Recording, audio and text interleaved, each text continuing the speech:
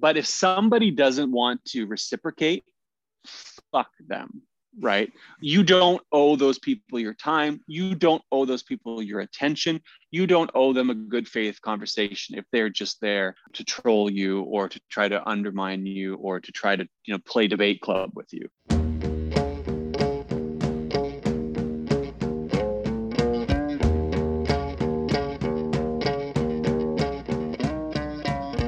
Forgotten Corner podcast would not exist without our listeners. If you enjoy the work we are doing on this show and would like to support further, please consider a donation through our Patreon account, patreon.com/ForgottenCornerPod, or visit our website, ForgottenCornerPod.com.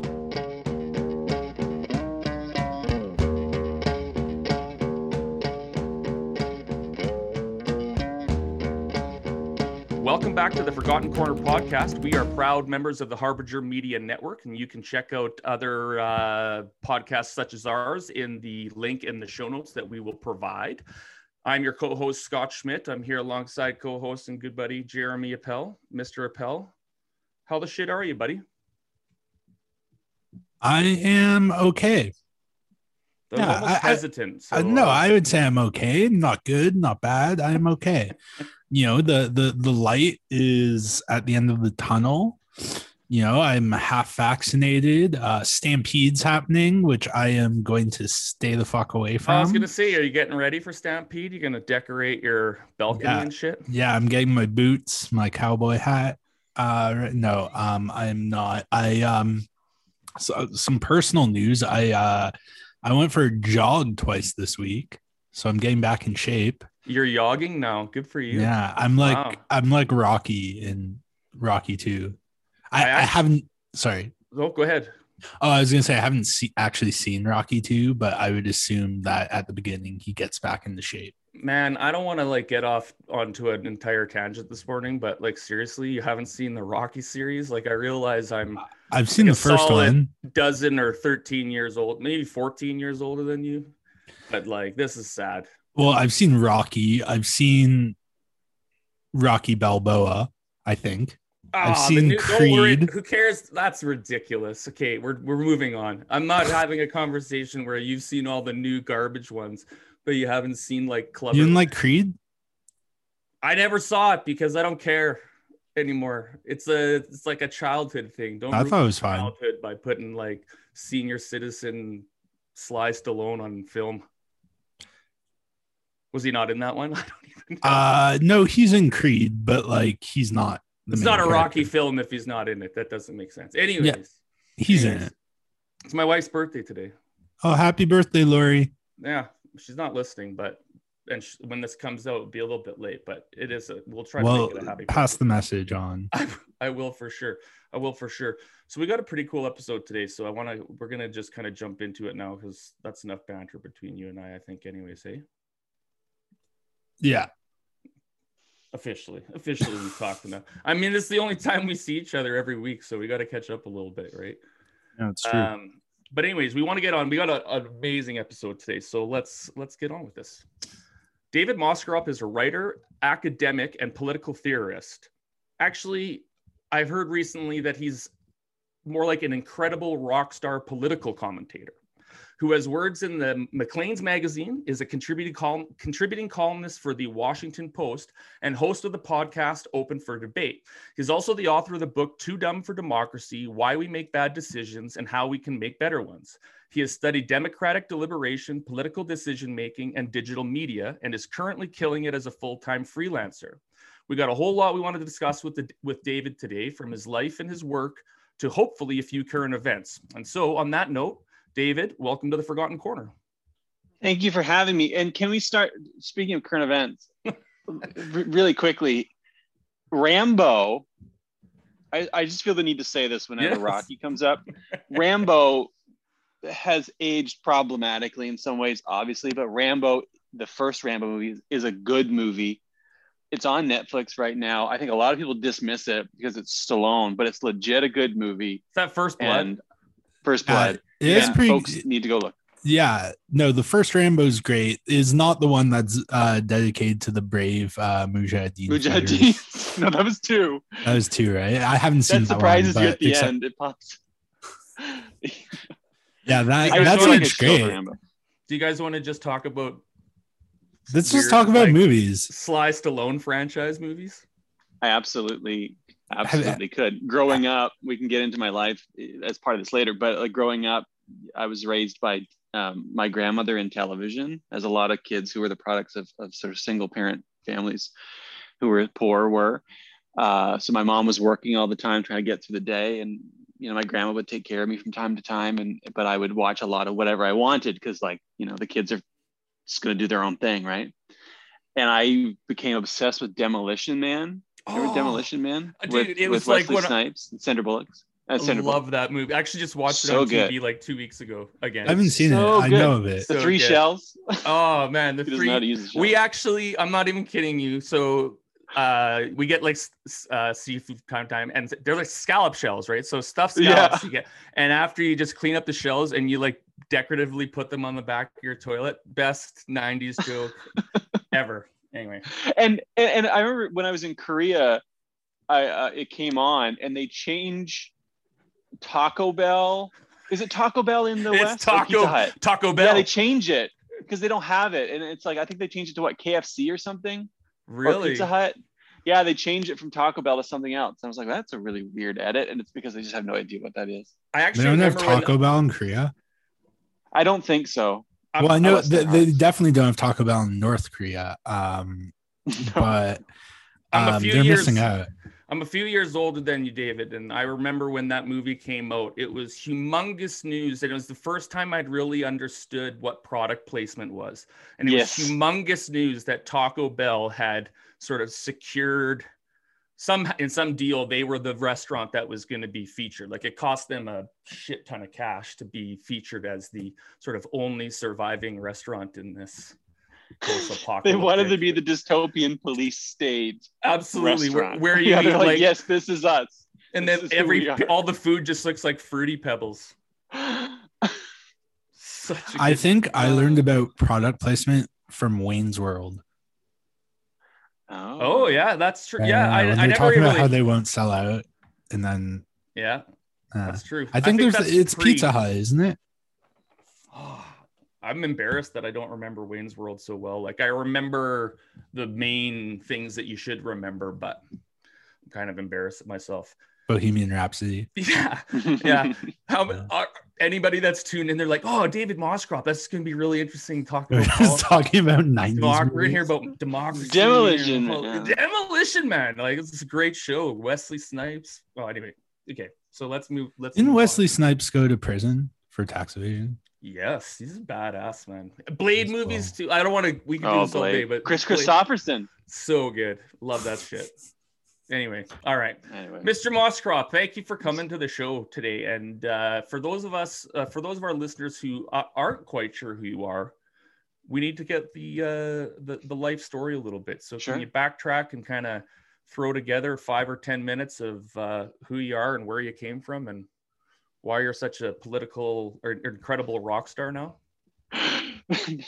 That is a reference, by the way, to a video that was recorded at a writer's fest, by the way. This isn't something I self-identify as. I would like people to know. All right. We talked about that before the show. We didn't actually mention that. I self-identify as, I self-identify as trying to get through the day. Like, when people are like, who are you? I'm like, I'm just trying to get through the day. Excuse me, sir. I am by birth from Peterborough, and an 80s child, and the product of a like, as I mentioned earlier, single mother with a couple of kids. And so I grew up in Peterborough and left Peterborough as soon as I could, which is to say, once I graduated high school, and I did my undergrad work and a master's at the University of Ottawa. And then back to Korea. I went to Korea to teach English for a couple of years, 18 months, I guess, in postmasters, and then went to do a PhD at UBC and poli-sci.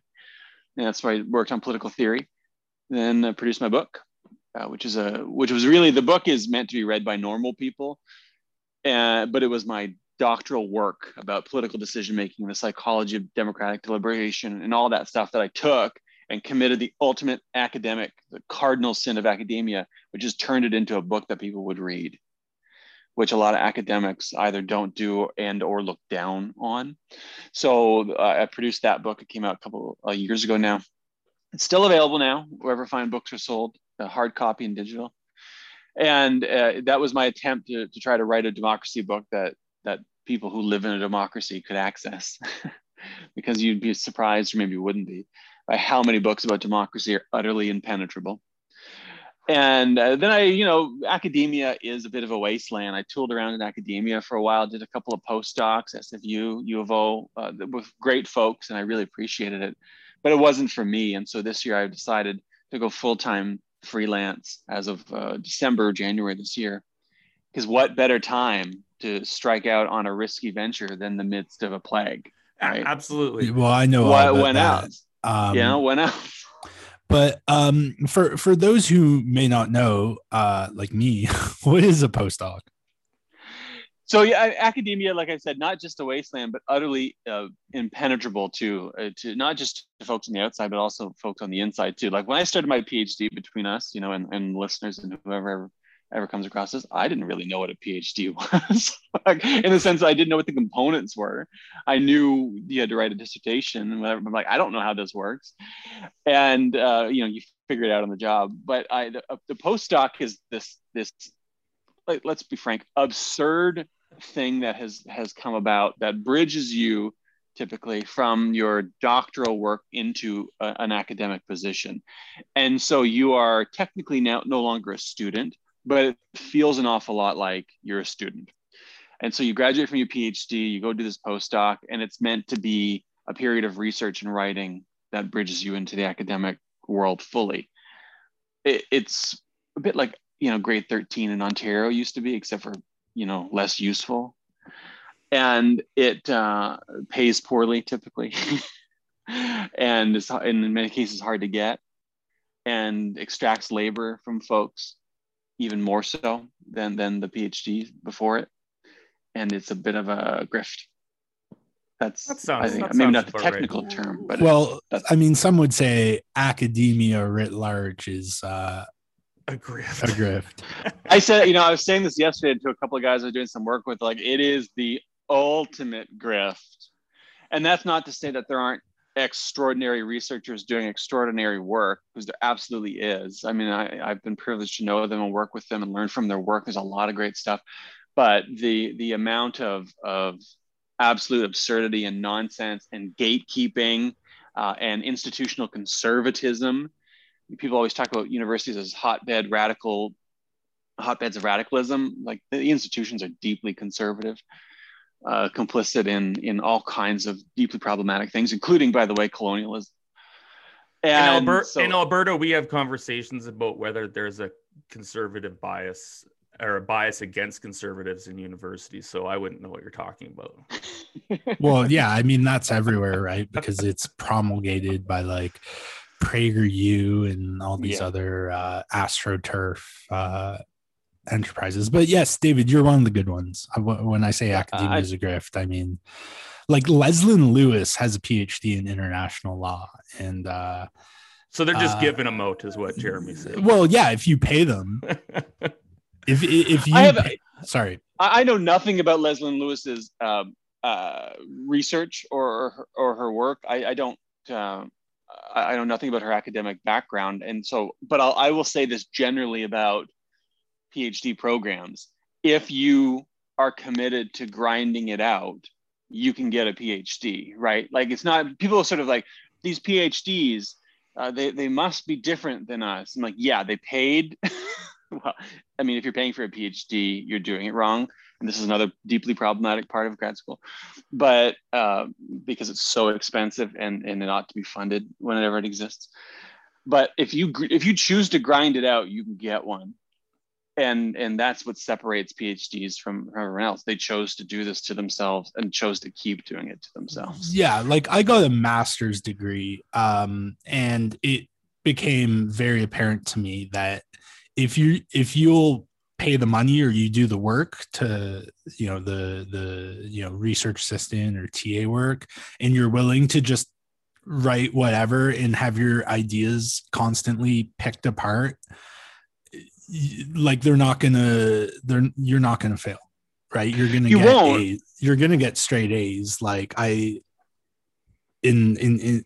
least in the master's program I was in, The grades are all in the 80s, right? Yeah. Like you get to grad school and they still grade you, but the grade scale has changed and everyone's getting 80s. You're like, what is the point of this? Right? Yeah. It makes no sense. And then they grade you in a PhD. And I'm like, like to what end? You take a course in your PhD, you get a grade. I'm like, I'm going to apply to a super PhD when this is done and my grades need to be up. Right. That, my employer is going to look at my grades when I'm 30. Like, it's just because we have no conception of how to do this stuff in more creative and meaningful ways. So we just default to trying to use these quote unquote, scientific measures, these objective measures, these rubric measures.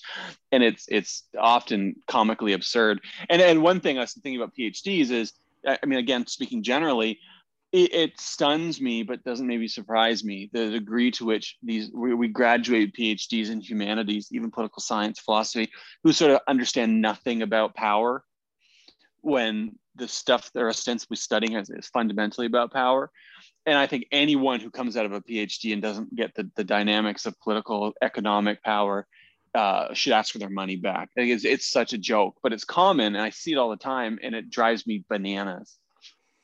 So we're getting into the crux of like what were like the things that you're interested in. We glossed over, like you raced through your life to university on like record speed. So I want to ask you quickly, you glossed over two things I want to clarify. So you said you wanted to get out of Peterborough. So I want to ask you what made you want to leave Peterborough so bad. And the other thing is, you don't just do what you did in school because like you opened a page and closed your eyes and that's what you picked.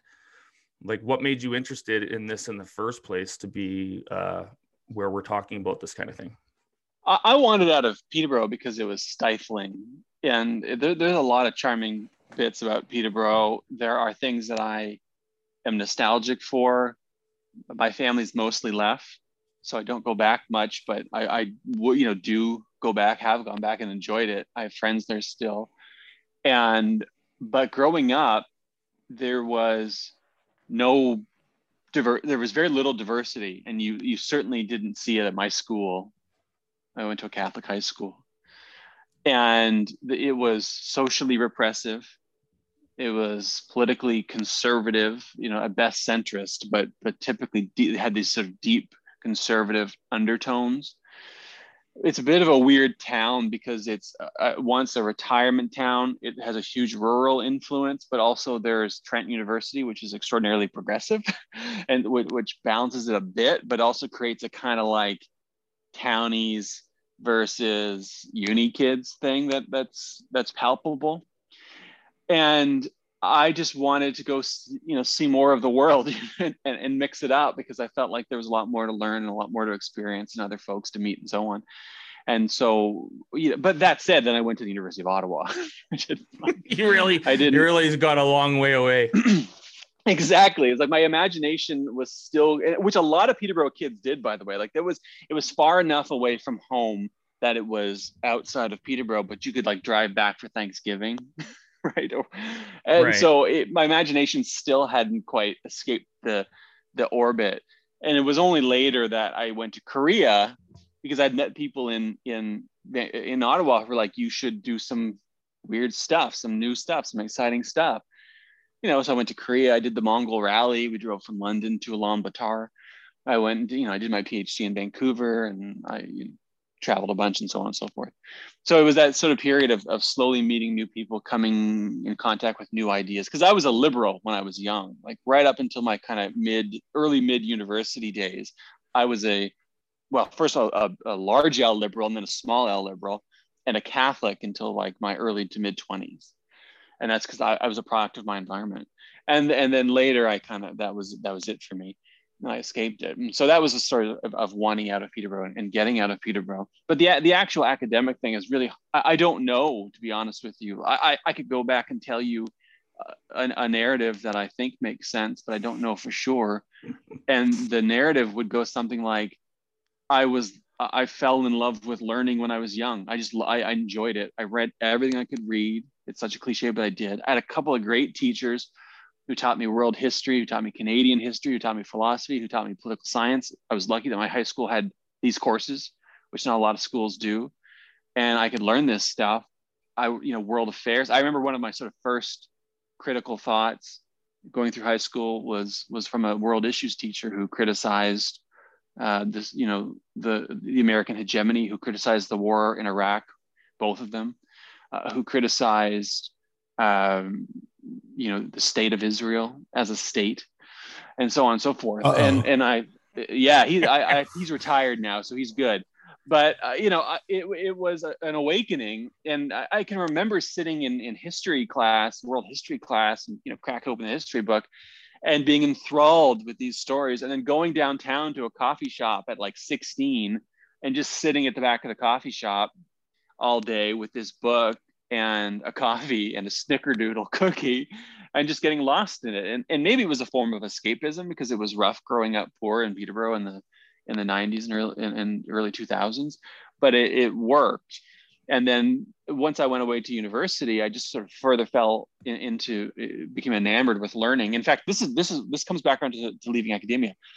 It's such a hokey cliche, but I fell in love with learning things. I fundamentally was just curious and interested and excited by ideas and by events, by stories. And I went ahead and I just dove into it. And it was during that undergrad years, I thought, well, I want to do more of this. And a master's is a great way to do that. And a PhD is a great way to do that even more. And when I lived in Korea between my MA and my PhD, I spent more time reading and learning than I did during my master's on my own dime and my own time, because I just wanted to. But once I started the PhD, I was like, holy shit, this is not that. It changes. It becomes about production. It becomes a mill. It becomes a competition against people who should be your interlocutors. And it becomes a race to the bottom. And that's what sort of publish or perish represents, especially in a marketplace that is so underfunded. And I couldn't do it anymore. I was like, this isn't about learning. This isn't about curiosity. This isn't about knowledge anymore. This is about grinding it out. And that sucks, and I'm out. And so that's how that whole story sort of ties together. So where are you based these days? Where are you living? I'm in Ottawa. So you stayed in Ottawa. So you're like, you're really like, you're just like, I want to stay in arm's length of Peterborough, right? Like, I want to leave. Yes. I was just looking at, I came here because to do the postdoc, and I did a postdoc with Elizabeth Dubois, who does digital work at the University of Ottawa. And she's extraordinary. She's a great example of sort of contemporary academic who does good research work, who's a really gifted teacher and mentor, but who also does media work and sort of like gray literature work. So stuff between academia and the public, and can do public commentary. And so she's a good example of the sort of academic that I think brings honor, no joke, honor to the profession. And so I came here to do that, but then it ended. and I was just stuck here because this is where I'd come to do it. And I've been looking at apartments in Vancouver, which if you're depressed and anxious and tired during a pandemic, I would say this is maybe like a maybe for you. Right. Like maybe consider waiting. Sorry, David, how old are you? I'm a Sprite 37. Okay. I'm pretty old. Yeah, I was worried that you were like my age, and then I because I'm like 30, and I'm just insecure now because I watched the most recent Bo Burnham special. He has a new one, because my wife and I were just talking about how he needs to do a new one. Oh yeah, it's his like pandemic special. It's great, but he's my age. On Netflix? Yeah, dude, sorry to interrupt you, but that's seriously going to be Lori's fucking best birthday gift. Yeah, he's great, but he's my age, and I'm just like, wow, he's so much more accomplished than me. So I'm glad you are slightly older than me, David. I feel that same way about people all the time too, despite the fact that I don't love thinking that way, but I do all the time. And especially since I'm supposed to be writing another book right now, and I'm not. Well, I'm giving away all the things I'm not meant to say to my agent. I am. It's going really well. Book finished. What's the book about? Well, I've written two actually. That's not true. I've written one, and I've written a bit of another. The first one was a novel because I wanted to see if I could write a novel. So that's actually done and shipped off to my agent, and we're going to see where that goes. And the second, it was a book I thought of years ago about a risk assessment of threats to humankind. And I pitched it and was working on it, and then the pandemic hit, and then two things happened. I couldn't travel to do the work required, and everybody started writing that book. It's like, well, all right, I don't want to do it anymore. So now I've got this 2 chapters of a book on existential threats to humanity that I got to sort of figure out what to do with, and I don't know what I'm going to do. How do you conceive of a book? Like, it's something that I've always thought about doing, but I, don't even know where to start. Like, how did you, I guess we can talk about your first book, but how did you sort of get into that process? I'm a big fan of just letting things happen and iterating. I don't love grand planning. I find it is often maybe good for brainstorming, but typically setting yourself up for disappointment. I like loose planning, but mostly being open to things happening and going and riffing off of that has been how I approach things. And so the pandemic book was, or the disaster book idea was a product of me sort of looking around every day, reading the news and being like, holy shit, there's a lot of real threats to humankind, and they're not necessarily what we think they are. They are not going to hit us the way we think they will. They're going to hit some folks differently. Exactly the people you think, by the way. The same people are always marginalized structurally. And we got to wrap our heads around that. But then I started thinking, well, we've always been worried about disasters. We have a long history of being terrified of our world.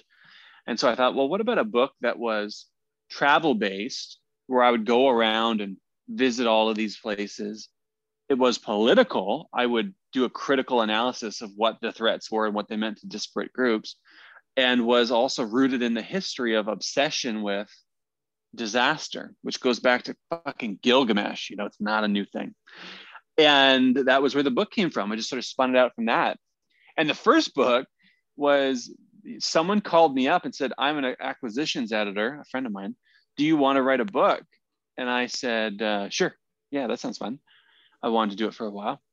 How about this dissertation I would love to turn into a real people's book? And she said, that sounds great. And I wrote it. That was not what I would recommend to people. Don't sit around waiting for someone to call you. You got to. Can we just give the listeners an idea? I just want to make sure the listeners know the Too Dumb for Democracy book that you wrote. That was your first. Why We Make Bad Decisions, How We Can Make Better Ones. You talk about how that was basically your dissertation turned into a book. Can we just give the synopsis of the book, because it's essentially like you're not just talking about political decisions like that are made at a political level. You're talking about this. The book is about like us as individuals going through our day making poor decisions, right? Yeah, it's the old De te fabula narrator. The book is about you. The story is about you. It's about us, and it is about human capacity to make political decisions. And we have this idea that's sort of comes from the Enlightenment, has been borne out by technocracy in subsequent years, that human beings are rational, sort of dispassionate, calculative machines that take inputs from the world and put out purely thought out outputs. And even when we say, well, actually, that's not how it works, we're kind of emotional or rational, we're usually thinking of someone else and not ourselves. And I wrote the book to say, no, this is all of us. And the title is, Too Dumb for Democracy ? And the affectation is the question, which is to say, we aren't, right? We answer in the negative. We're definitely not too dumb for democracy, quote unquote. But we have these psychological tendencies that get exploited. We have an environment and institutions that are exploited to produce bad decisions, quote unquote. And bad decisions, I'm talking about sort of inconsistent, irrational, erroneous, purely emotionally based, prejudicial, et cetera, et cetera, et cetera, right? Decisions that if we knew better, we wouldn't make. And my argument is it doesn't have to be this way. We could do better. We could approximate those sort of enlightenment ideal decisions while also respecting the fact that we're fundamentally communal and emotional beings. So not, fully going in on the enlightenment ideal. We could do that if we wanted to, but we need to change our political institutions and we need to redistribute resources. Because if you look at political decision making and you abstract it from power, then you're doing it wrong, right? Like it's about power, it's about resources, it's about institutions. And my argument is we need to change those because we need a more participatory, representative democracy in which we all have power to make decisions and to self-determine, which we don't have right now, right? We have functionally oligopoly right now. And this is a pushback against that. And sort of, I guess, through like, was that sort of your entry point into more journalism than academic stuff, taking this dissertation of yours and I don't want to say dumbing it down, but making it more palatable for regular people? Yeah, I like thinking of it as making it accessible, right? And I grew up in like I said, a working class family. My dad, who died in 2014, but when he was around, he was a mechanic.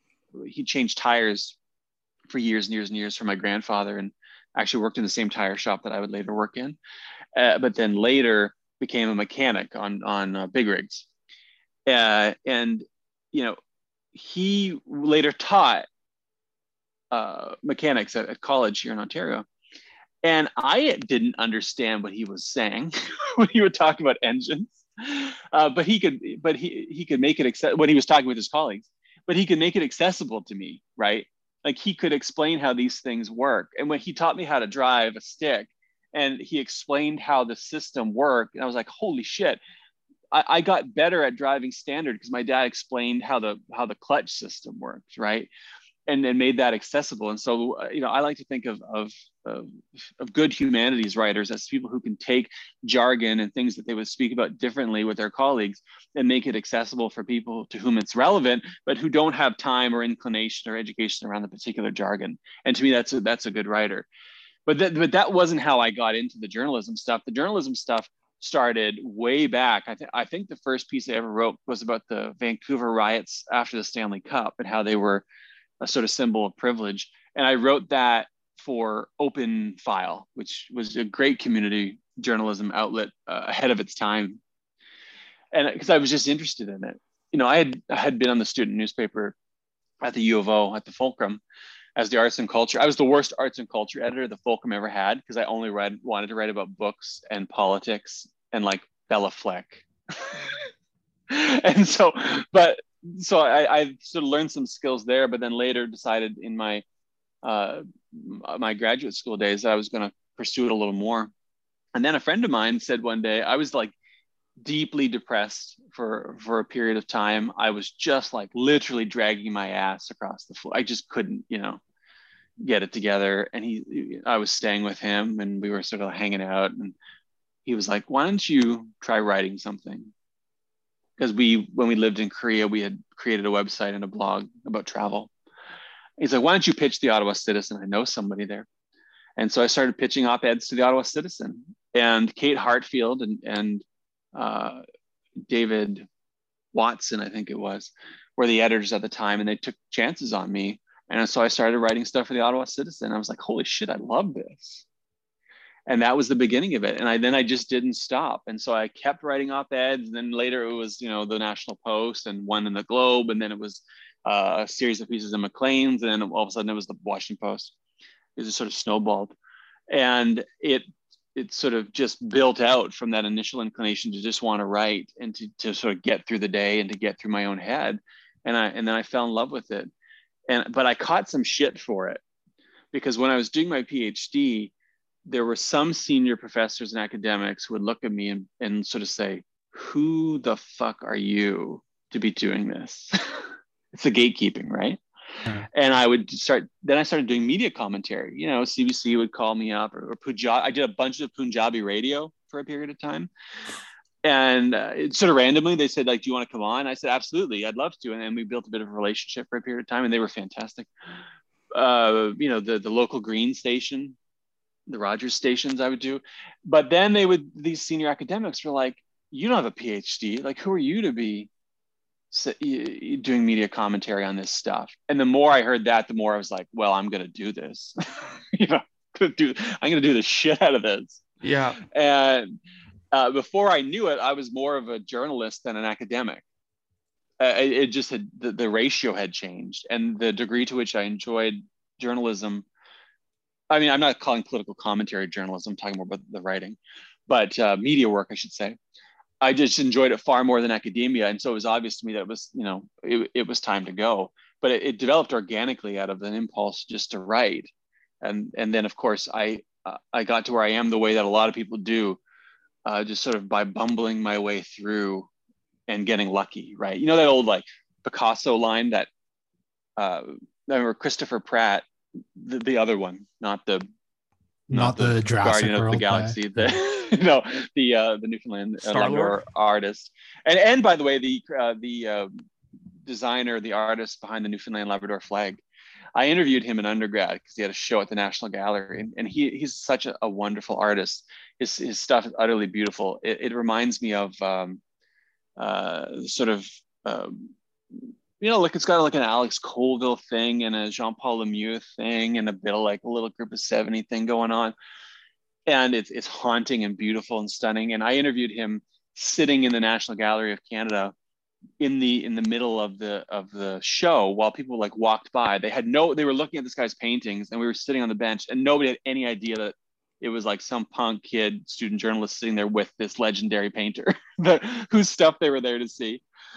And he said to me, you know, when luck finds you, it should find you at work. And that was, you know, he built that off of an old Picasso line. I was like, holy shit, that's maybe the smartest thing I've ever heard, right? It's like, you've got to just do the work, and then stuff will come along, and you've got to capitalize on that opportunity and then make it work, right? And if you look at Neil Gaiman's got a great thing called the Make Good Art speech, which I highly recommend. There's a video of it, and you can pick up a cool illustrated book of it too.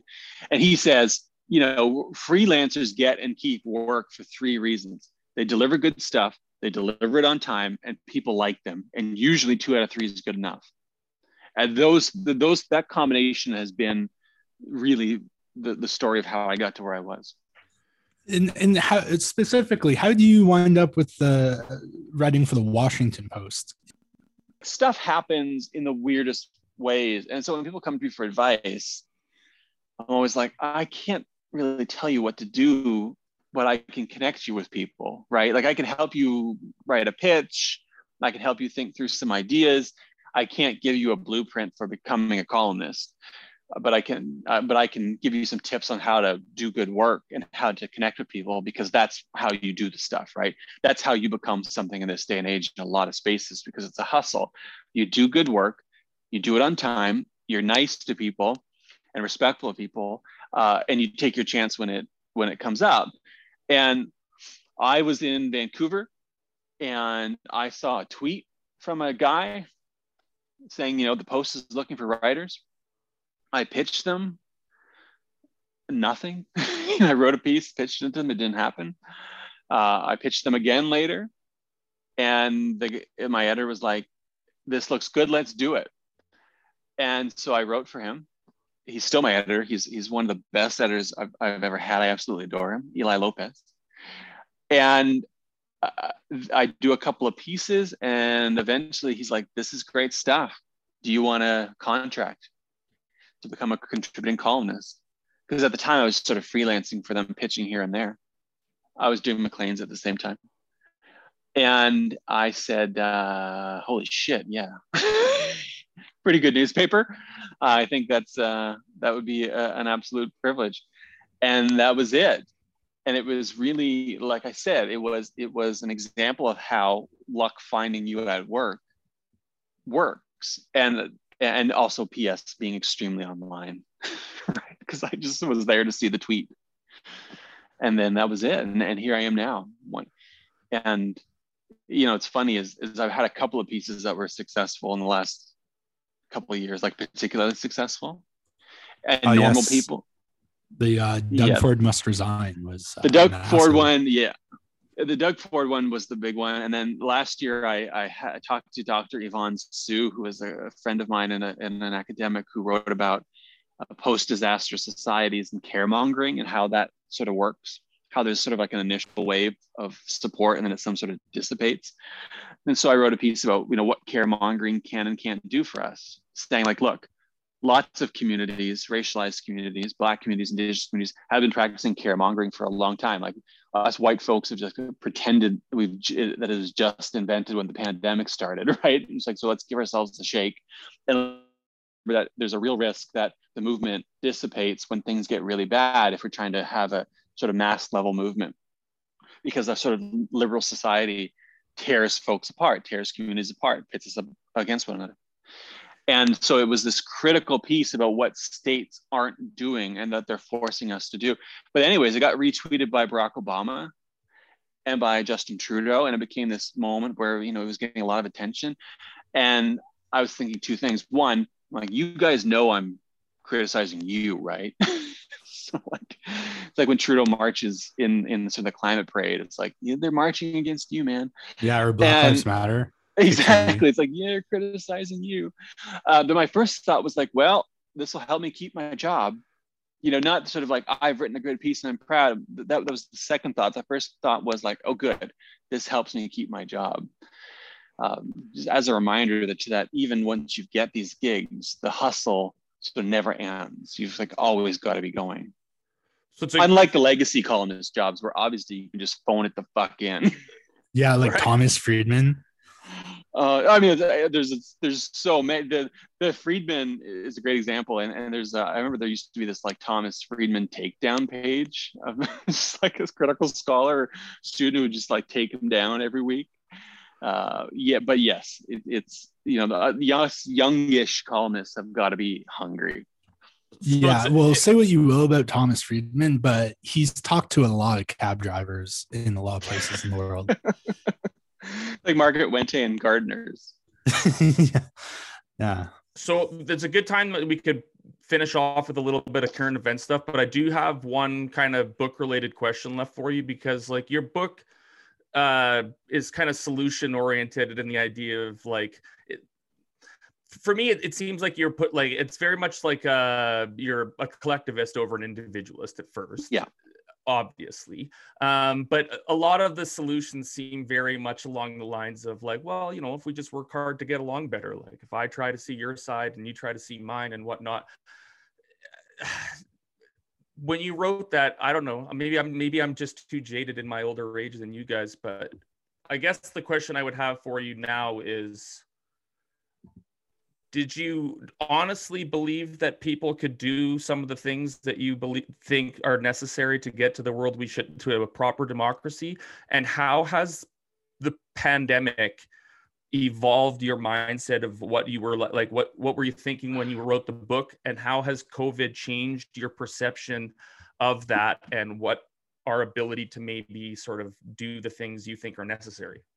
That's a great question. And if I rewrote the book now, I would keep the core message, but would add a lot of important caveats, because what I was saying was like, look, step one is we need structural transfers of resources, right? We need material egalitarianism to have good political decision making. Without that, the individual practices are less likely to happen, harder, and probably distributed in a way that reinforces existing power structures. So the material transfer bit is central. The sort of individual practices was a reflection of the psychology literature and of my own practices of what works when people are trying to, in good faith, engage with others. And so one of the things I always say is these are the things that you can do if you want to be personally better, assuming that we have resources as well, because it's obviously not universally true. But if somebody doesn't want to reciprocate, fuck them. right? You don't owe those people your time. You don't owe those people your attention. You don't owe them a good faith conversation if they're just there to troll you or to try to undermine you or to try to, play debate club with you. So I was arguing for the individual practices within a very particular context. And on top of that, I was saying these things ought to exist alongside direct action, right? Alongside a democratic system that has voting, has parliaments, has courts, has protests, has civil disobedience, for instance. Like when Wet'suwet'en went down just before the pandemic, I was saying like, look, we should have these good faith critical debates, et cetera, but we should also sit on the tracks. You can't deliberate your way out of this, right?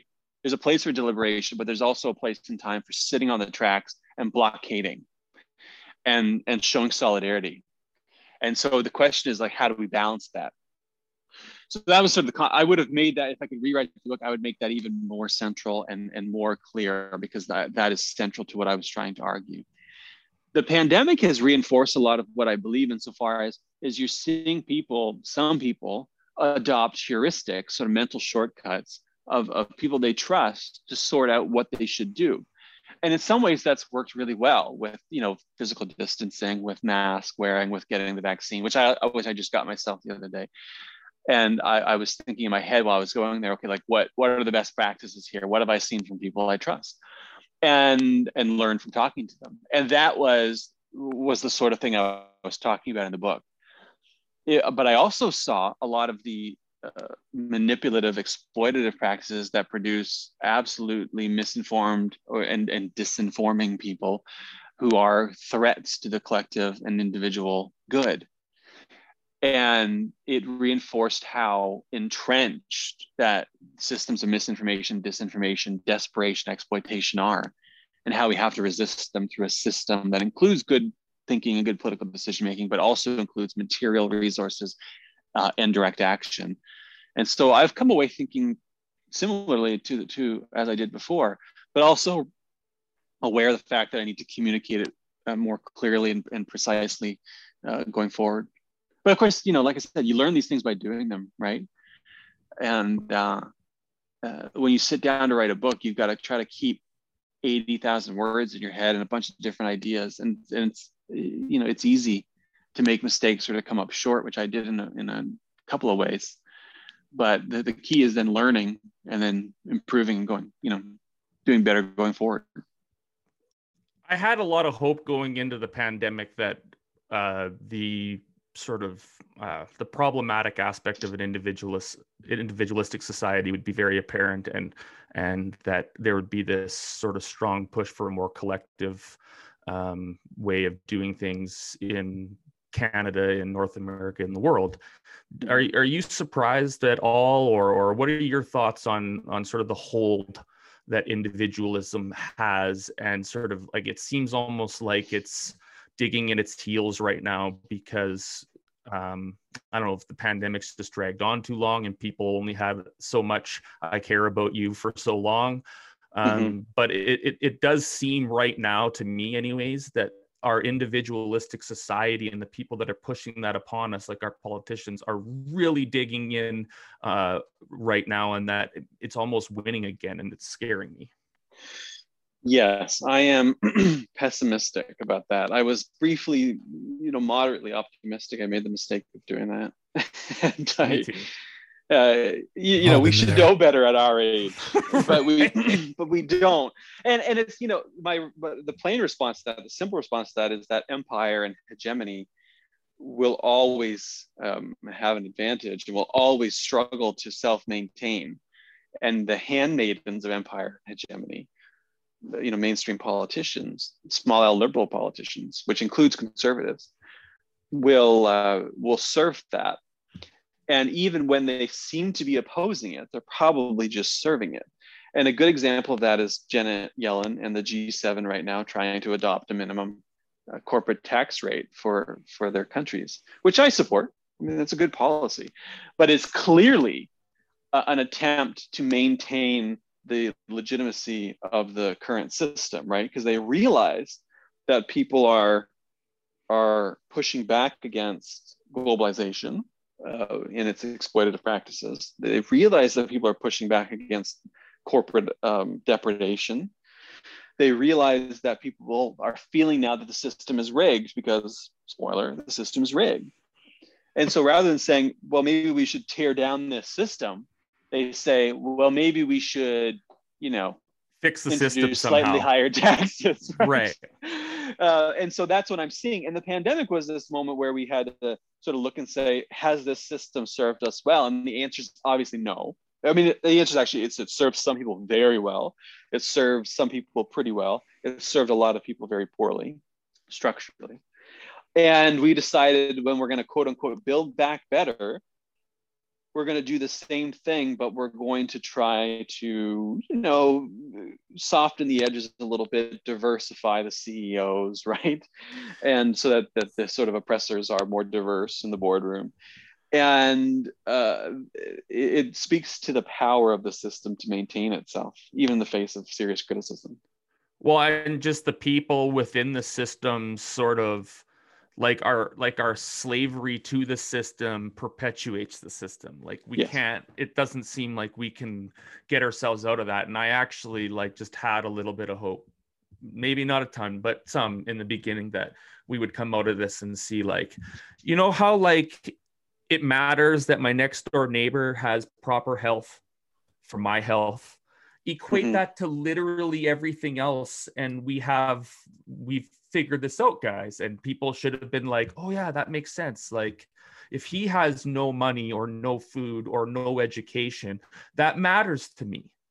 That makes a difference on the well-being of me as well.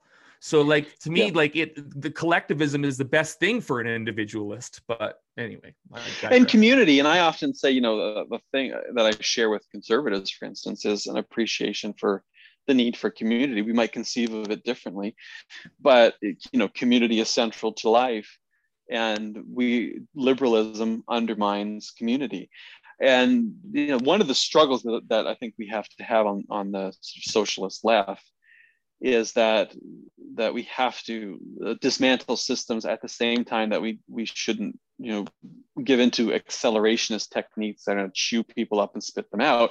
And on Twitter the other day, I was talking about residential schools and colonialism, and someone popped into the thread and said, do you think Canada is a legitimate state? And my first response was obviously he's setting me up for something, right? And I could see where it was going, but I said, I'm going to engage in good faith to try to explain myself, because other people are watching. He might not change his mind. He may never agree with me, but other people will see this. And so I said, morally, no, it's a genocidal state. It's a colonial state. It's founded on those two things and on dispossession, and it's morally illegitimate. It's legitimate in the sense that we've adopted a state system that is tautological, that says that these existing states are legal by virtue of existing. So therefore they're legitimate. But that's as true as it is meaningless, right? And he came back and said, well, if you think the state is illegitimate, then why do you want to expand it? Shouldn't you want it to collapse? And at first I was like, this is such an irritating, we should improve society so much, and yet you participate in society, moment. And I was like, but, there is something we need to grapple with here, which is that to the extent that we do expand the state, we do adopt things that I want to adopt, including paid sick worker, publicly owned bus systems, pharmacare, you are entrenching the state. And so, intellectually, we do have to grapple with the fact that there is a state here, that we need to talk about land back, that we need to talk about reconciliation, but that we do have a state entity that we have to deal with and work with and within, because it is here.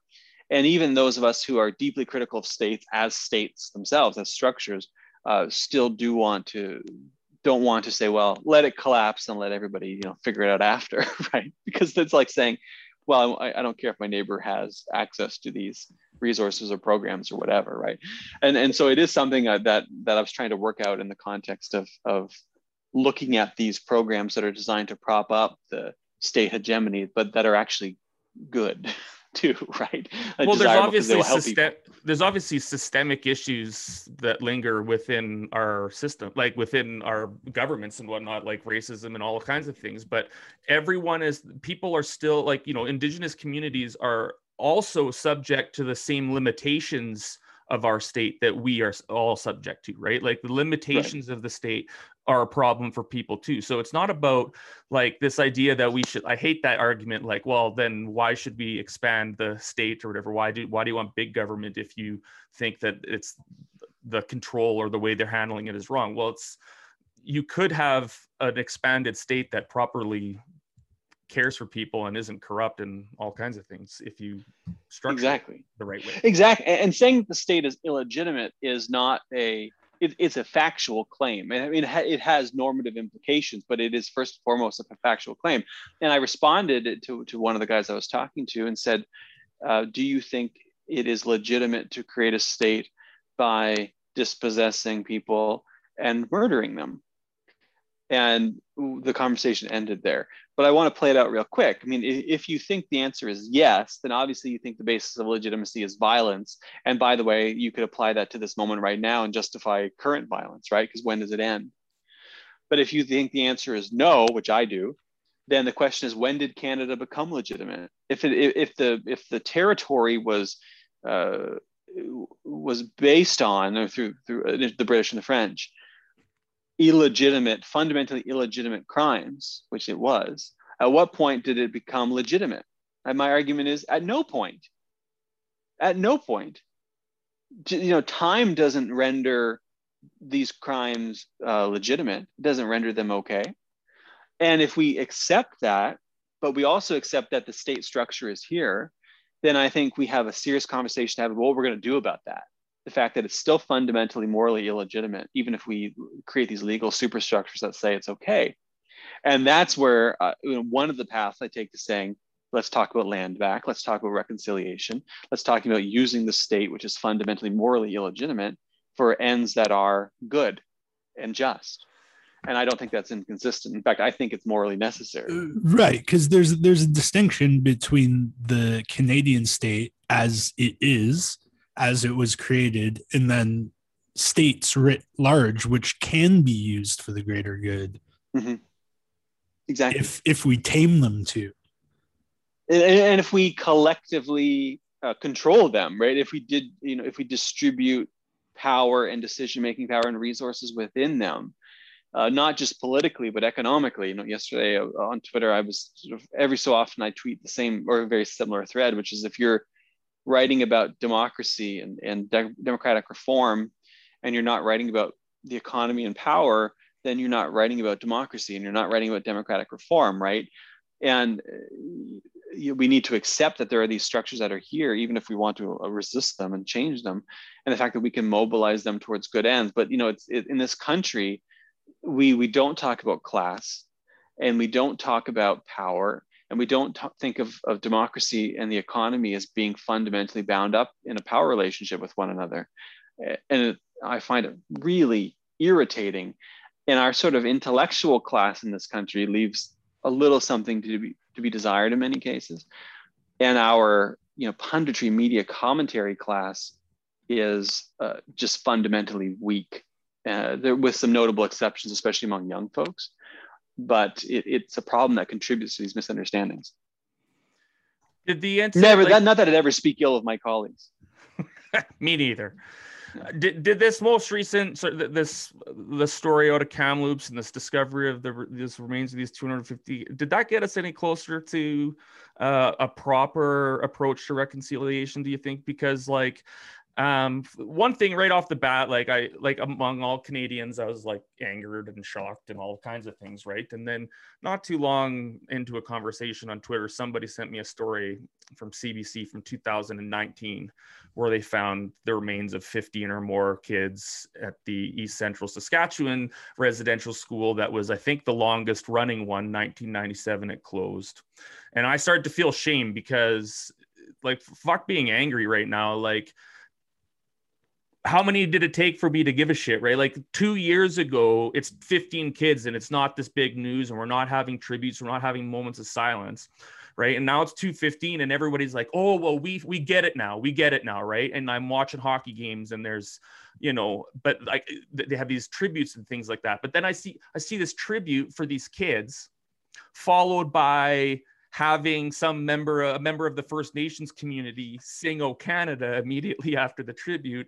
And I feel like maybe we still don't quite get it. I don't know. Like, do you feel like we're actually going to make strides here, or are we just doing our typical hold up our hands, light a candle, fucking in 2 weeks we got Stampede to do or whatever?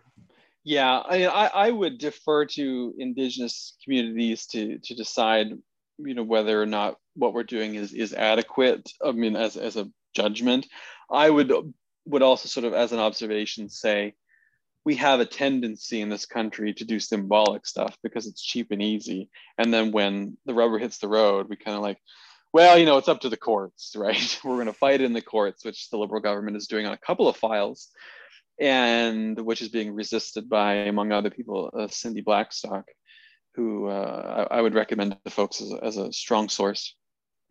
And so you see settlers having to think about this and having to confront it. And I think that is important. We settlers have to look at this, look at our history, look at ourselves, decide what we want to do and what we want to be.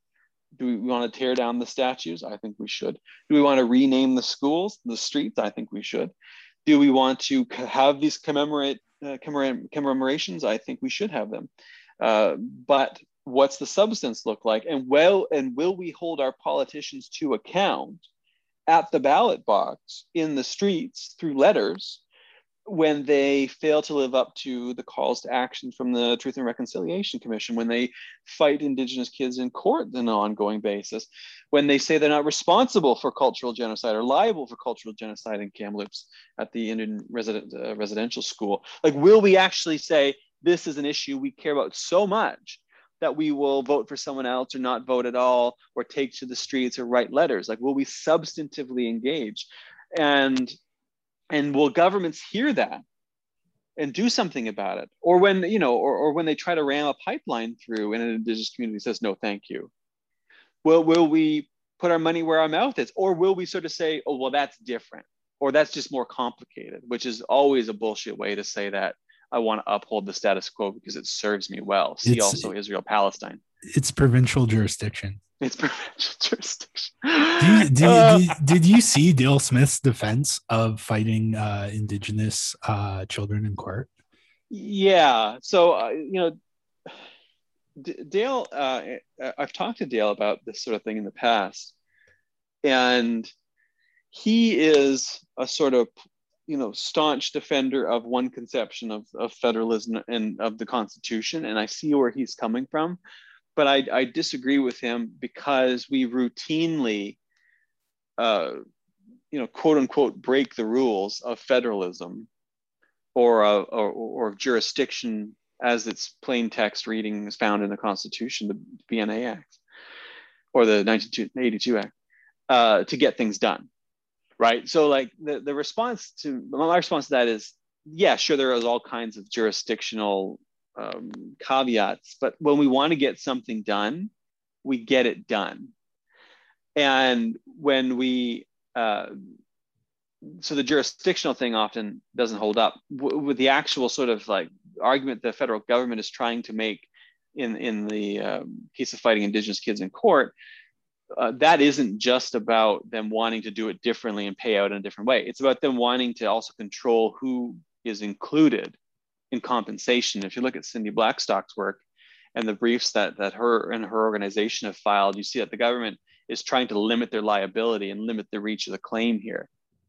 And that's it's a really deeply offensive move. But this is the oldest story of the federal government when it comes to Indigenous people fighting them in court, is they want to limit their responsibility and their liability, even in the face of treaties which say otherwise.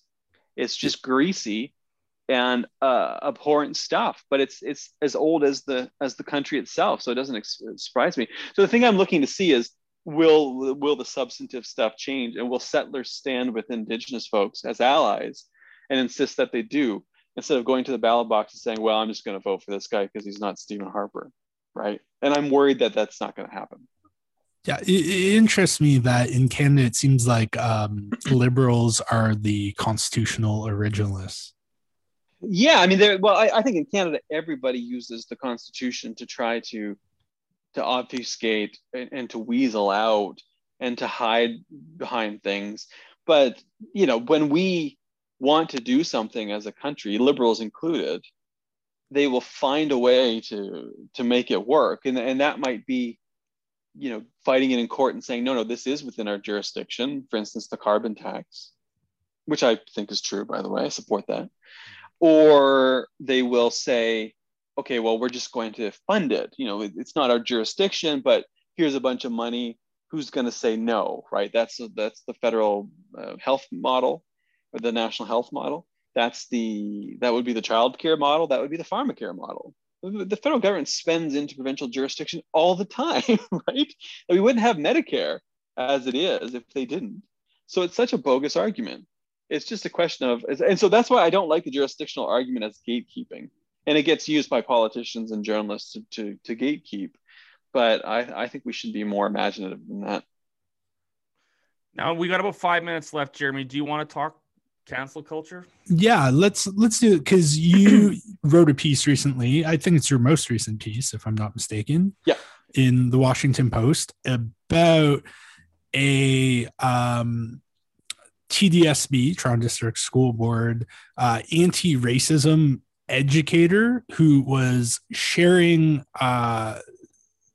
information about the situation in Palestine and Israel with educators who had opted into it. And you say a newspaper columnist in the piece. Did you? I would imagine you didn't name them on purpose.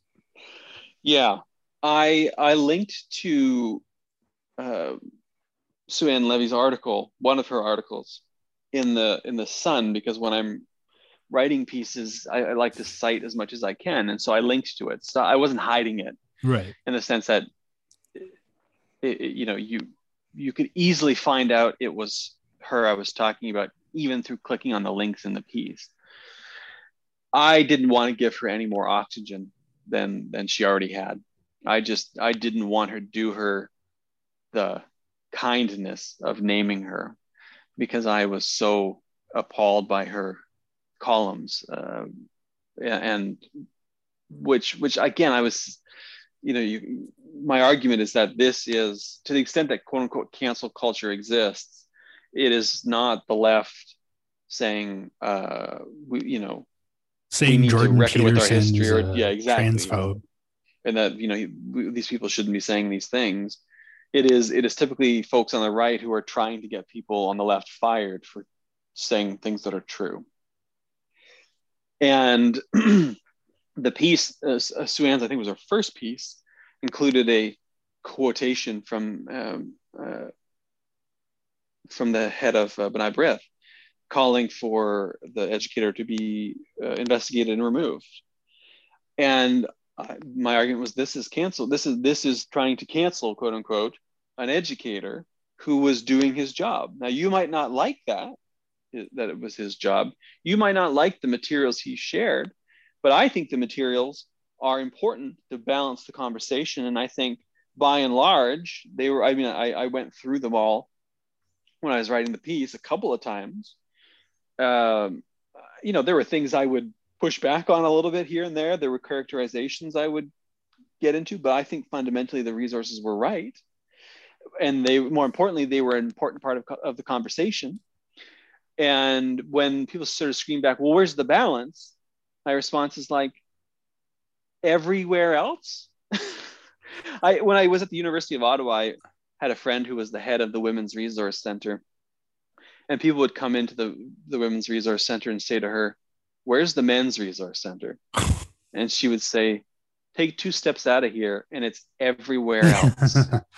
It's literally everywhere except for this tiny room in the University of Ottawa. And I feel the same way about Israel-Palestine. Some people say, well, where's the balance? My response is, it's fucking everywhere. It's in every newspaper, every blog, every column, every radio station, every television station, every guy talking at Tim Hortons. every McDonald's breakfast club of senior citizens. It's there. And you've got this educator who is an racist educator, anti-colonialism educator, who's trying to educate teachers, who provides a couple of emails with resources. And people are like, well, it's not balanced. To me, it was absolutely absurd. And then he needs to be fired. And I obviously had to defend him because it was the right thing to do. And I got an awful lot of mail from people. I got 2 pieces of mail critical, including one that snitch tagged my editors, but a whole ton of them from educators and others who were thanking me for standing up for Javier and for making this argument. And it stunned me a little bit because they kept saying no one is doing this, and it reminded me of how weaselly our media is. That you weren't having more people doing this work, and it goes to show that that's the balance. There's your balance right there.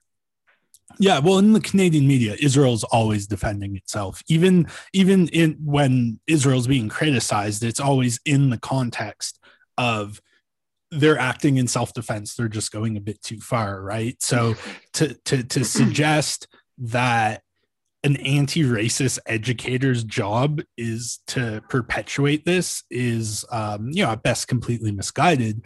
Now, I believe he was brought on last year in response to the Black Lives Matter movements to help do anti-racism education.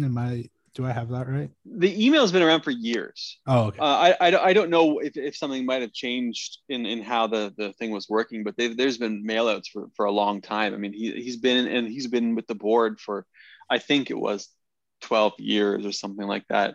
I mean, this guy didn't come out of nowhere. People know who he is. He's been doing this sort of work for a long time. And, the head of the director of education has been copied on all these emails.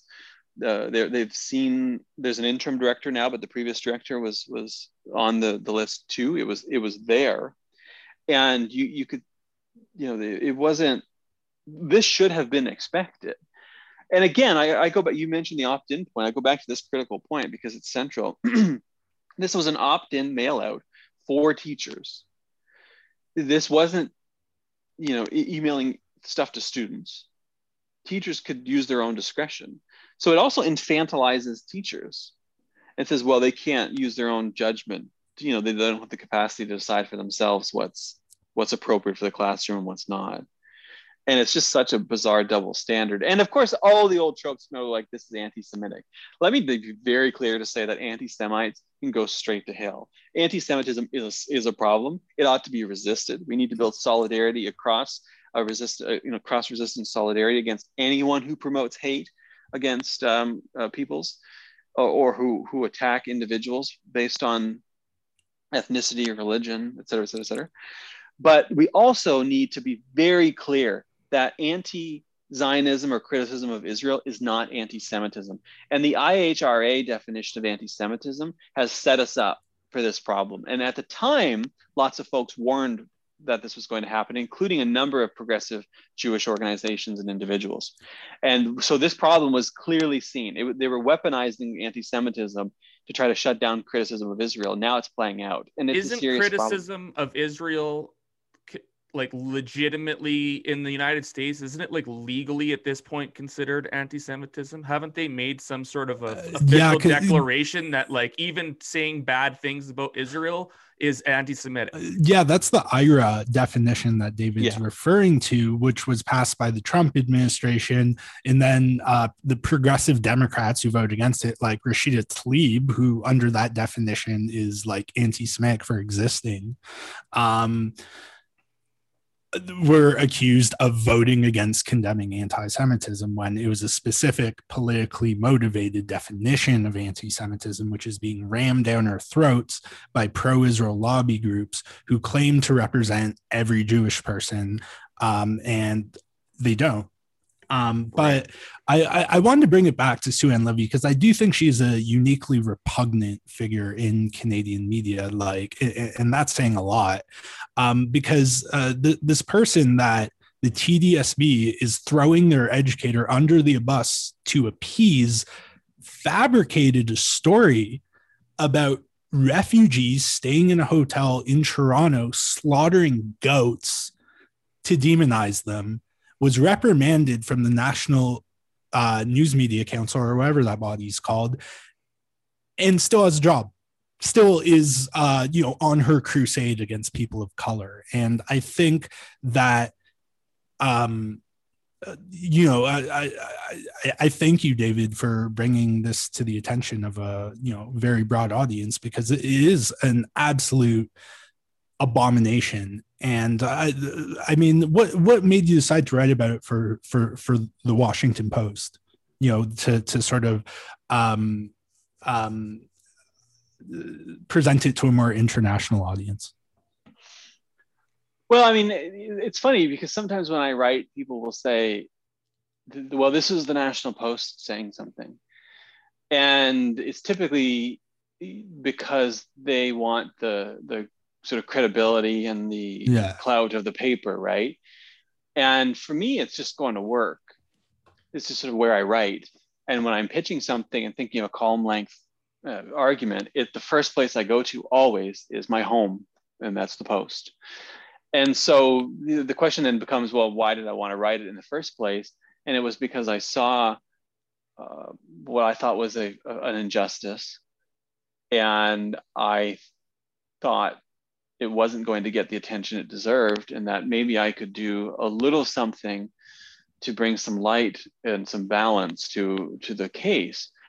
And when I think of the job of a columnist or a commentator, or even anybody day to day, it includes, especially for columnists, speaking truth to power. It's an old cliche. Never punching down, but frequently punching up. To try to balance the scales and to hold power to account. And if you're not, as a columnist, looking out for perspectives and individuals and cases where people are being treated poorly or oppressed, then I don't know what you're doing. And one of my big critiques of the Canadian media space, especially since it's so old and so white, is that there's all these aporias. They're just not, they don't see these things even. They don't even think about them. They're not on their radar. And I work hard to make sure these things are on my radar, and that I can boost folks when it's appropriate to boost them. I can, direct some flack my way when it's appropriate to do that, to sort of direct away from them. And when I can write in support of them, when I can do that. And one of the things I do when I'm about to write is ask myself a couple of questions. Does this need to be written?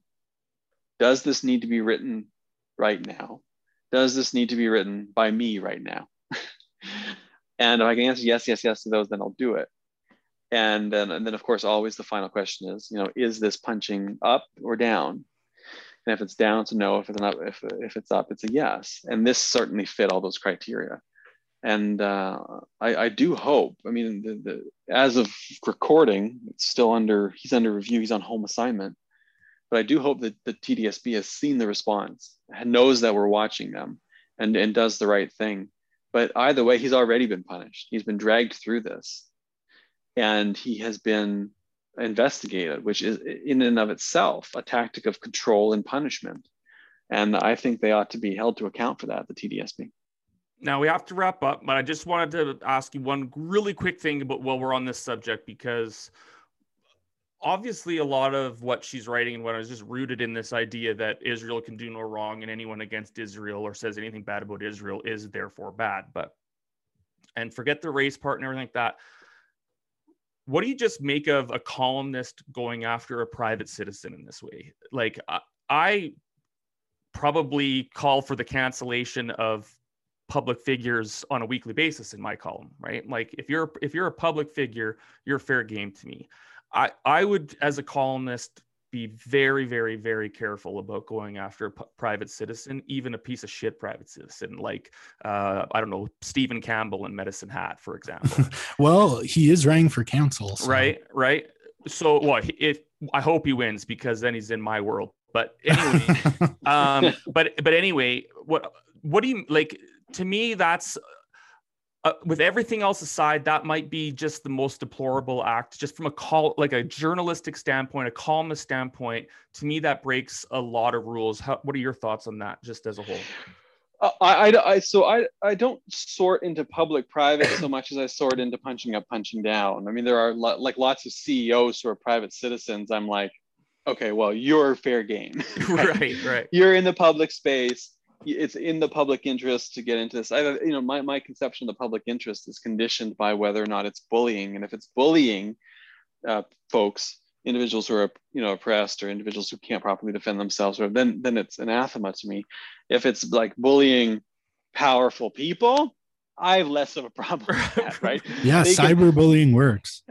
Yeah, there are some people Sometimes. I'm like, okay, you're fair game because of your position vis-a-vis power. And so I think of it in terms of power and punching up, punching down more than public private. But I do think it is inappropriate to target an individual like Javier and including Javier for doing the job that they were doing. I suppose it would be justified on the grounds that he is an educator. But I think if you're that concerned, you can write a private letter to the board. Writing a column about it is a very different thing. And I think I'm saying this as a general point to all columnists and to all people who have a platform, whether it's a formal column or a big following on social media or whatever it might be very, very careful and conscious of what you do when you drag someone into your ambit, because those aren't just words. It's an act. And it's going to affect that person's life, and it might affect that person's life in very serious and in very negative ways. And you owe a duty to yourself, you owe a duty to the public, you owe a duty to your outlet, you owe a duty to those individuals to be very conscientious about how you use that power. And it's something I think about a lot, and something I would implore other columnists and people with a platform to think about as well. Great place to wrap up, I think, Jeremy, right? Yeah, I'll say. I mean, there's lots more we could talk about, but that just means you'll have to join us again, David. I would absolutely love to. Well, listen, honestly, we had a really great time, and we really appreciate you coming on. When I threw out the tweet at you from the podcast account a couple of weeks ago, it was like, well, we'll see what happens. Maybe he'll say yes. And you're like right away, or like, yeah, sweet. So you're our kind of guy, because you do what we do, and so we're fans. I will say one thing, that I think you're maybe at times too polite to some of the people you criticize and have disagreements with. I'm actually, I'll say this really quickly. I'm closing. I'm actually like very nice, but also I hate conflict. I've picked a stupid job maybe, but I really want to be conciliatory, and I hate conflict. But then there's moments where I lose it. I'm like, fuck it, let's go for it. Let's do this. I do kind of defer to politeness. That can I tell you, this was actually really good. A moment I saw when I was like, David's being a bit too polite, but it was well played when Terry Glavin said that the NDP needs to kick out all the tankies. And you were just like, I'm not sure the party that removed socialism from its constitution years ago has too many, orthodox Stalinists in its ranks. The NDP is a liberal party. Yeah. Right. I mean, people forget this because they're the left party in the country, but they are a small L liberal party. They're not. They have sort of social democratic bits, but they are still fundamentally liberal in lots of ways. And I don't think they are. Whenever people criticize the NDP as being like, hey, these are far left, Stalinist, dangerous, tanky, extremists. I'm like, boy, if only they were like a fraction of what people think they are. Right. Well, I think I don't self-identify as a communist, but I'm a market socialist, which is a conversation we have at a different time. But I'm like, I wish they were the socialist behemoth people think they are. That'd be great. Of the socialism. Yeah. Well, I think to Terry Glavin, anyone who opposed the Iraq War is a neo-Stalinist. So. All right, the producers all over me here, you guys. We're getting out of here. David, I appreciate you coming on. Jeremy, appreciate you coming on. Mo appreciates us stopping now. But we honestly, please come back and keep doing what you're doing. You're doing a great job. We love your stuff. And can't say enough good things. Well, thank you awfully. I would absolutely love to. And thank you for having me. Appreciate it, David. This is the time in the show where we thank those of our patrons who go way above and beyond anything we ever hope for. To Nicola, to Chris Sturwold, sorry about your Oilers, my friend, and to Dave Von Miller. You guys are the best. We really appreciate all the support. To the rest of our patrons and to all of our listeners, cannot thank you guys enough. We're humbled by it every week. Really appreciate you guys coming here, and we'll be back next week with another episode. See you then. Take care. Bye-bye. Bye-bye. Thanks all.